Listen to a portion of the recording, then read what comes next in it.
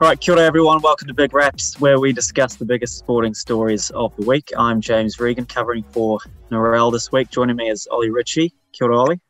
Morning, afternoon, how are you? Yeah, good, mate, good. And Alex Powell, how are you? I'm good, mate. How are you? Yeah, good. Heaps on. So we'll just rip straight into it, eh? Big sporting week. All right, the news, I guess great news for women's rugby particularly.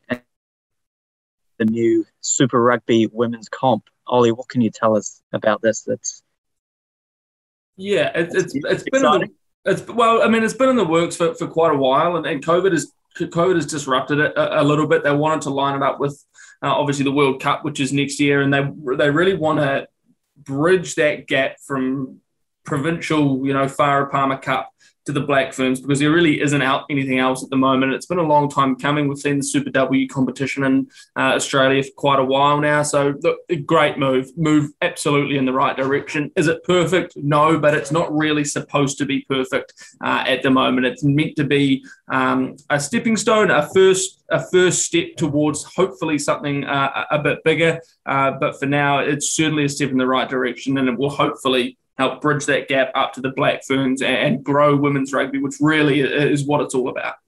Can you just quickly run us through, I guess, the format and how it's going to work and how it mirrors kind of Super Rugby, but not quite as well? Yeah, sure thing. So it'll kick off in March. There are 4 teams, the Blues, the Chiefs, the Hurricanes, and then a combined kind of Crusaders, Highlanders team. That'll be run by the Crusaders based out of Christchurch, but it will be a kind of combined Highlanders Crusaders team. Not sure of what that name is yet. They haven't, well, I've decided, but they haven't told us. So it'll be a South Island team of some description. 4 weekends over March, and then there'll be a final as well for the top 2 teams. So, really these players are still going to have to work their full-time jobs. They're still going to have to commit as they always would have. And now they're going to have to play some footy on top of it. That's not a bad thing at all. It's just going to make for some pretty busy weeks for them in March. So, yeah, it's short and sharp at the moment, but it's a step in the right direction. Yeah, it's not perfect, as you said. I guess at least the good signs are there from New Zealand Rugby and these franchises that they really want to get on board with this. Alex, do you think this will be a huge boost, not just for the women's game at every level up until the Black Ferns? Absolutely. I mean, as a nation, New Zealand can't dream of calling itself the greatest rugby country in the world and not have a professional women's club competition. We've seen, women's club rugby take off in other parts of the world. So is it needed? Absolutely. We saw the success of the sort of one-off game between the Blues and the Chiefs this year. And, just bring it on, because it's time that we gave our top women's players the chance of playing week in, week out. And I know, like Ollie said, it's not perfect, but you have to walk before you can run. So first steps next year it's time. Yeah, I guess the onus is now probably on New Zealand Rugby that they've got this year, and COVID would have made it extremely difficult, as you mentioned, Ollie, but they've really got to kick on as well after this and make it a bigger competition. But that should come as well, shouldn't it? Because more players will appear, more women will start playing the game once they see these teams. Yep, that's right. And it's going to encourage that, but it means that at least for now they've got a format, they've got teams, they've got coaches, they've got players in the system, which is a really important first step. And like Alex was saying, it's not perfect yet, but it's not supposed to be perfect right now. So it's a step in the right direction, and it gives them, I suppose, a base level to work off and to push forward. And it might help that Silver Lake deal that's been sitting around in the background all year. I forgot about Silver Lake. Yeah, that's right. Well, I forgot about it as well until I thought, wonder what could help this competition in the future. Oh, some money. I wonder where some money might come from. So, yeah, that would certainly help. Of course, it's not a silver bullet, but, it's that sort of stuff that needs to happen for this tournament to develop into something that is bigger. Maybe the next step is 2 South Island teams. So we've got a full 5-team competition. Then it's maybe 2 rounds. It's stuff like that that's slowly growing it before they go, okay, well, now we'll just join up with the Aussies and we'll make it a 10-team competition, 2 rounds, and we'll play all year. Oh, but we can't afford to pay any of them, so they'll have to manage their full-time jobs as well.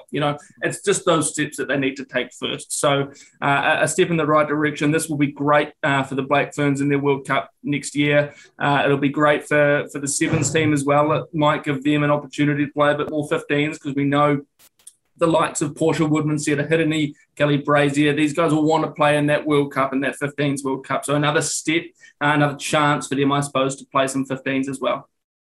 Absolutely. All right, we'll leave that there, but we'll stick with rugby.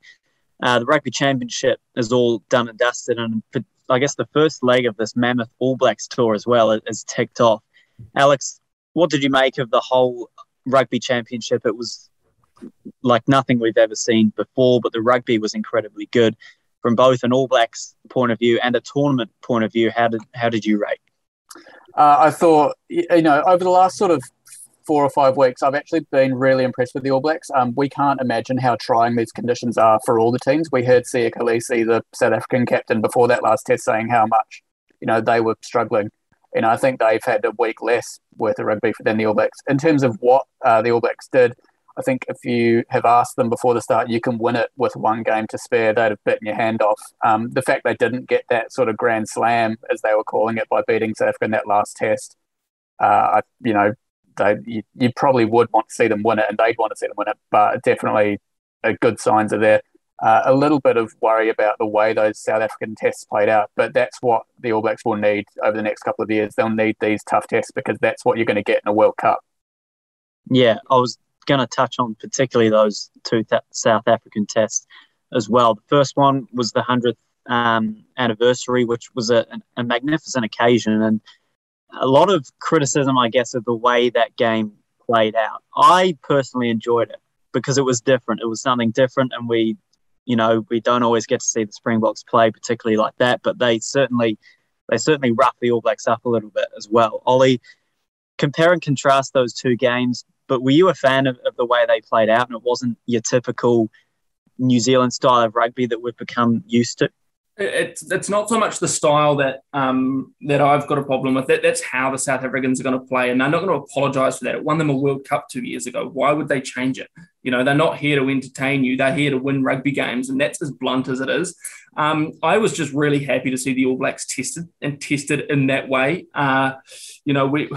We know we can beat the Wallabies. We know we can beat the Pumas. Yes, we lost to them last year, but we know we can beat them, and we beat them comfortably this year. Same with the Wallabies. This was, I think, the test that everyone wanted to see, and it was the test that really Ian Foster needed. His first test against the Springboks as head coach. How is he going to handle a real change in tactics, a change in physicality?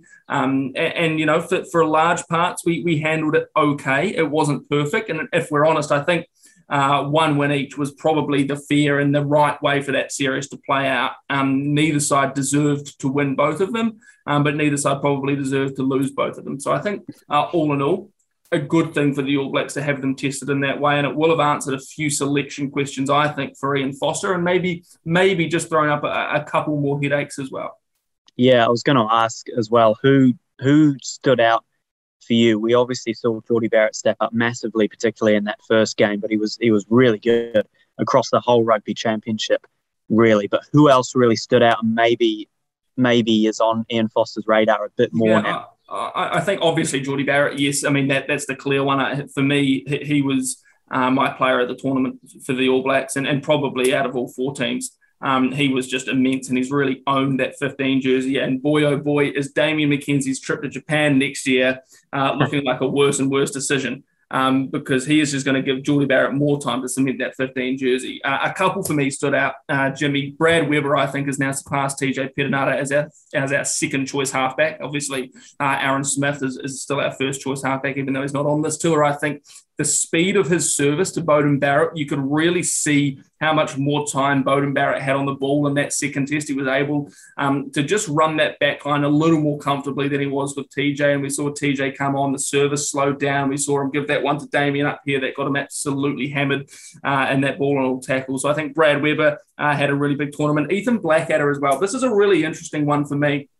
because Akira Ioane has played very well in that 6 jersey against the Wallabies and against the Pumas, against two teams who allow you to play expansive rugby and play in those wide channels where Akira Ioane can really make a nuisance of himself because he can run straight over the top of small outside backs, and that's great. And this is not a blight against Akira Ioane, but I just think Ethan Blackadder showed us in those two South African tests in particular that he is just an out-and-out mongrel. He is an out-and-out loose forward who loves the collision, who loves the breakdown, who loves making tackles, who loves getting his head into some dark, dark places at that breakdown, and he was an absolute menace.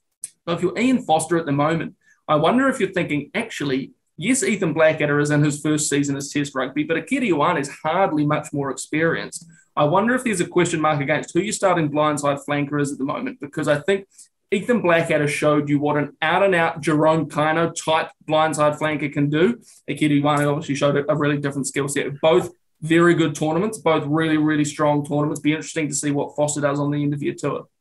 Yeah, and it is a lot of games in a short space of time. So Ian Foster probably wouldn't have had a choice but to bring a lot of those guys in. And that would have been, I guess, part of his thinking or his hope that he would see these guys really step up, and he definitely has. It seems like the depth of the squad now has just got so much stronger because they've been so concentrated in playing these games ahead of even the Northern Tour yet, which we haven't even got to. Alex, who stood out for you apart from those couple that we've already mentioned? I tell you, someone who for me hasn't really got enough credit for the way he played on the tour is actually Scott Barrett, right? Because I was thinking to myself watching that test, at no point were we saying, geez, they're missing Sam Whitelock.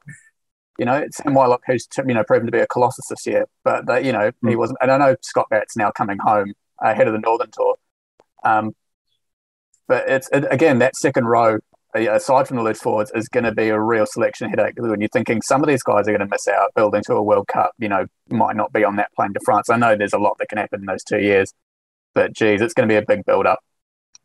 Yeah, definitely. We should stick with rugby again and just touch on the NPC. It's a really crucial time at the moment for the NPC with these Auckland teams needing to get out and needing to start playing. Ollie, what's the kind of latest on where this sits, and is it going to happen? Are we going to see them play? We're in the same place we were 2 days ago. The thing is that it's not going to happen, in my opinion. It's just too risky. The main reason, as I understand it, that part of their application to move themselves to Taupō and to base themselves, Taupō don't want them. Taupō don't want 3 Auckland-based rugby teams coming and setting up camp in their town where they've got no COVID. Now, that's not to suggest that they're going to bring COVID with them, but you get what I mean. They're sitting pretty at the moment. They don't want them. And so the government keeps declining these applications. As far as I'm concerned, you're out of time. It's a shame, absolutely. But I just don't think there's any way that you can have a proper NPC season anymore unless you can get them out maybe by the end of the week, give them a week training camp, full contact training. 15 minutes contact training per World Rugby guidelines, of course. But get them into that situation and then complete it. Other than that, I would just chalk this year up as one of those COVID-ruined years. Play out the rest of the season as you have been with those teams that can do it. Get rid of promotion relegation. Don't worry about that for this season. I know the Taranaki fans out there will be mortified at the thought of that, given how well they're going down in the championship. But just write it off. It doesn't matter. Don't worry about that stuff. It was like the world rankings last year. It's just irrelevant at the moment. Play the games you can, award the title to the premiership and the championship winners and leave it there, and then come back next year, say, bugger, it didn't work out that well. Not our fault. We'll do it all again next year. Yeah, I guess that leads us on to a more wider issue, and that's sports teams and athletes getting exemptions to leave Auckland and Waikato at the moment. Alex, how do people feel about this? On one side, it's a few people that have to join up with a national team or a local team, and that's kind of what needs to be done. But on the other side, a lot of people are also doing it pretty tough and not getting exemptions for various reasons. Yeah, gauging reaction, it does seem to be pretty mixed. There is, the understanding that these things need to happen for people to keep their jobs. I mean, I know we joke about level 3 being about, takeaways, but it is actually about allowing businesses and workers to come back where they can. And sport's no different, where these, fixtures have to go ahead so people can get paid. again, the system is just such a mess by the sounds of it. You've got guys like Hayden Wild is stuck overseas with his Olympic medal. He can't come back into the country because of the MIQ system. City Kickboxing and their sort of stabler fighters can't, are having just as many headaches. So, yeah, there's a lot of, questions without answers in this pandemic. And I think this is just another one of them. Yeah, absolutely. I guess it's one of those issues you could ask 100 people and you'll get an even split. It just depends what side of the fence you're on. But it'll certainly be interesting to see how that kind of progresses if we stay in this longer, particularly as we welcome the summer codes into the frame and people just need to start doing a little bit more. So I guess it's a wait and see from that point of view. But we'll move on again to the NRL Grand Final. The Panthers, after the heartbreak of last season, managed to get it this year. So many stories to come out of this. Alex, what was your favourite from the night? There was, as I said, so many, particularly in the week building up to this one as well. But what caught your eye? I mean, the one that isn't going to go away anytime soon is the fact that Ivan Cleary's finally got his premiership ring. Lost it as a player, he's lost 2 as a coach, and now he's finally got that grand final win. So I mean, that was pretty special to see. The fact he did it with his boy, with his son Nathan, it was the best on ground on the night. Again, it's sort of stuff like, and it's nice to see a grand final without the Storm and the Roosters in it for a change. So I think either side, had the Bunnies or the Panthers won it, it would have been great for the neutrals. But yeah, seeing Ivan Cleary finally lift the trophy that was pretty cool, especially with his ex-Warriors connection. Yeah, that was really nice to see. And Ollie, I'm going to ask you, but I know you're a hopeless romantic, so I'm picking it was Brian Tall for you getting down on one knee. No, it wasn't actually. I was a hopeless romantic for Benji Marshall because I desperately wanted Benji to leave with another premiership. It wasn't to be. Yeah, the Brian Tall stuff was funny. I was watching that unfold and I was like, what are you doing? Like, don't do that now. Come on. What are you doing, Brian? And would you have done it if you'd lost? Yeah, he said it, but he said he wanted to do it in Origin, but never got the chance. Maybe just do it, in private. Somewhere that's just you. I mean, good on him for finally getting it done. Imagine if she said no. I did feel sorry for Cody Walker, man. I mean, God, isn't sport so brutal? Like, what a great individual try in the first half. And for a lot of that game, the Bunnies were just treating water, Like, the Panthers were all over them. But the more the game went on, the more you felt like the Bunnies were winning the mental challenge because the Panthers just could not break them and could not get over the line. And it didn't matter that the Bunnies were scrambling every single set and then back for another goal line dropout, scrambling another set, back for another goal line dropout. They kept the scoreboard at 8-all for the most part of that game, and they were winning the mental battle. And then they couldn't catch a break either. Adam Reynolds' kick didn't go through. I was just crestfallen because he is a player that has given so much, not just to the game, but to that club as well. He grew up as a junior, has come right through the ranks, won the premiership with them before, and didn't really want to leave Souths either at all. But he's going to the Broncos next year, and you just felt for him as soon as that kick missed and it didn't level the score. It was just another kind of way that you wanted to see the Rabbitohs actually win that one because we've obviously got that Benji connection and Wayne Bennett as well, who is such a master of every art possible in the game. So it was also nice to have a final that you didn't really mind who won, particularly from maybe a New Zealand point of view, because we've got that connection with Cleary. Now, I guess we've also seen the other side of rugby league with the Melbourne Storm saga that's unfolded over the past few days. Reece Walsh has obviously been handed his penalty as well for what he's done. You have to say, though, Alex, they've dealt with it pretty well, considering what it was and how bad it could have been. Both clubs fronted up, Reece Walsh in particular fronting up on the day of. It's been pretty well handled. In terms of the Warriors, absolutely. Like you said, they did it on the day. Reece Walsh was there. He got arrested in the early hours of the morning and fronted in the afternoon as a 19-year-old kid. Doing that regardless of what age or however experienced you are, as we saw with the Melbourne Storm, that's not easy to do. And Reece Walsh did it straight away. So full credit to him and to Cameron George, the Warriors CEO.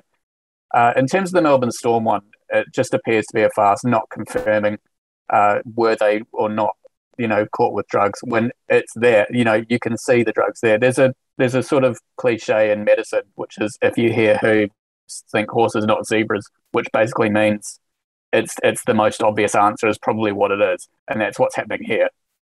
Yeah, it was interesting to watch that press conference the other day with the players fronting up, but I guess these things happen, don't they, Ollie? And it is part of the theatre of rugby league, you would say. They certainly happen in the NRL, that's for sure. It couldn't be an NRL season without something like this. It's magic. It's perfect. It's everything that you hope the NRL will be. Look, yes, I completely agree with Alex. Well handled by the Warriors. Perfect. An example for all franchises, not just in the NRL to follow. But when you screw it up, you front up. And they did that really well. Again, God, it's just a bit of a farce with the Melbourne Storm, isn't it? Yes, they've handed down sanctions and penalties and fines and they've fronted, but there's still a big lot of denial there that they don't want to touch the elephant in the room, which is what was that white substance in that bag. And like we said, we all know what it was. So just front foot it, own it. You guys made the mistake. You just watched a 19-year-old kid in his first season front it. How about you take a leaf out of his book? Yeah, absolutely. All right, we've had highs and lows then this week, so that moves us on nicely to our MVPs. I'm going to go Nathan Cleary for kind of obvious reasons, but it was so magical to see him win that grand final. After going through the ringer in the past couple of years, he's been up, he's been down, he's had some off-field stuff as well, but he's bounced back and he's been a true professional and obviously a future great of the game. So I was personally pretty chuffed to see that. Ollie, have you got an MVP for us? Yeah, same league theme. I'm going to go Benji Marshall. Word is that he's about to retire, and what a career that he has had. Yes, it didn't end the way he was hoping for with a premiership, but that guy is such a professional. And he was immense for the Tigers. He tried his hand in Union. That did not work out. He admitted that didn't work out. He went straight back to league. And he continued to do amazing things there. Such a great leader in that space, and one for a lot to look up to. So a remarkable career for Benji Marshall. So he'll be my MVP.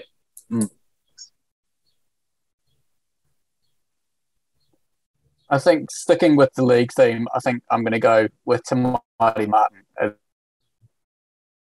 my MVP for the week. So if you don't remember Te Maire Martin, Kiwis international, handful of tests for New Zealand, a few games in the NRL. I think he would have played more than 50 across stints with the Cowboys and the Panthers, went to a grand final and lost it. But he had to retire at the start of 2020 with a brain bleed. So last Saturday, he made his comeback playing for Waikato against Wellington in the national comp. Waikato scored, but they smashed Wellington off the park. They scored about 10 tries, and he had a hand in 4 of them. So if the Warriors are looking for a playmaker next season, Te Maire Martin, I'm sure is free, medically pending, of course. But Cam George, if you're watching this, just give him a buzz, mate, because he's there. Yeah, a really remarkable story, that one, and so good to see.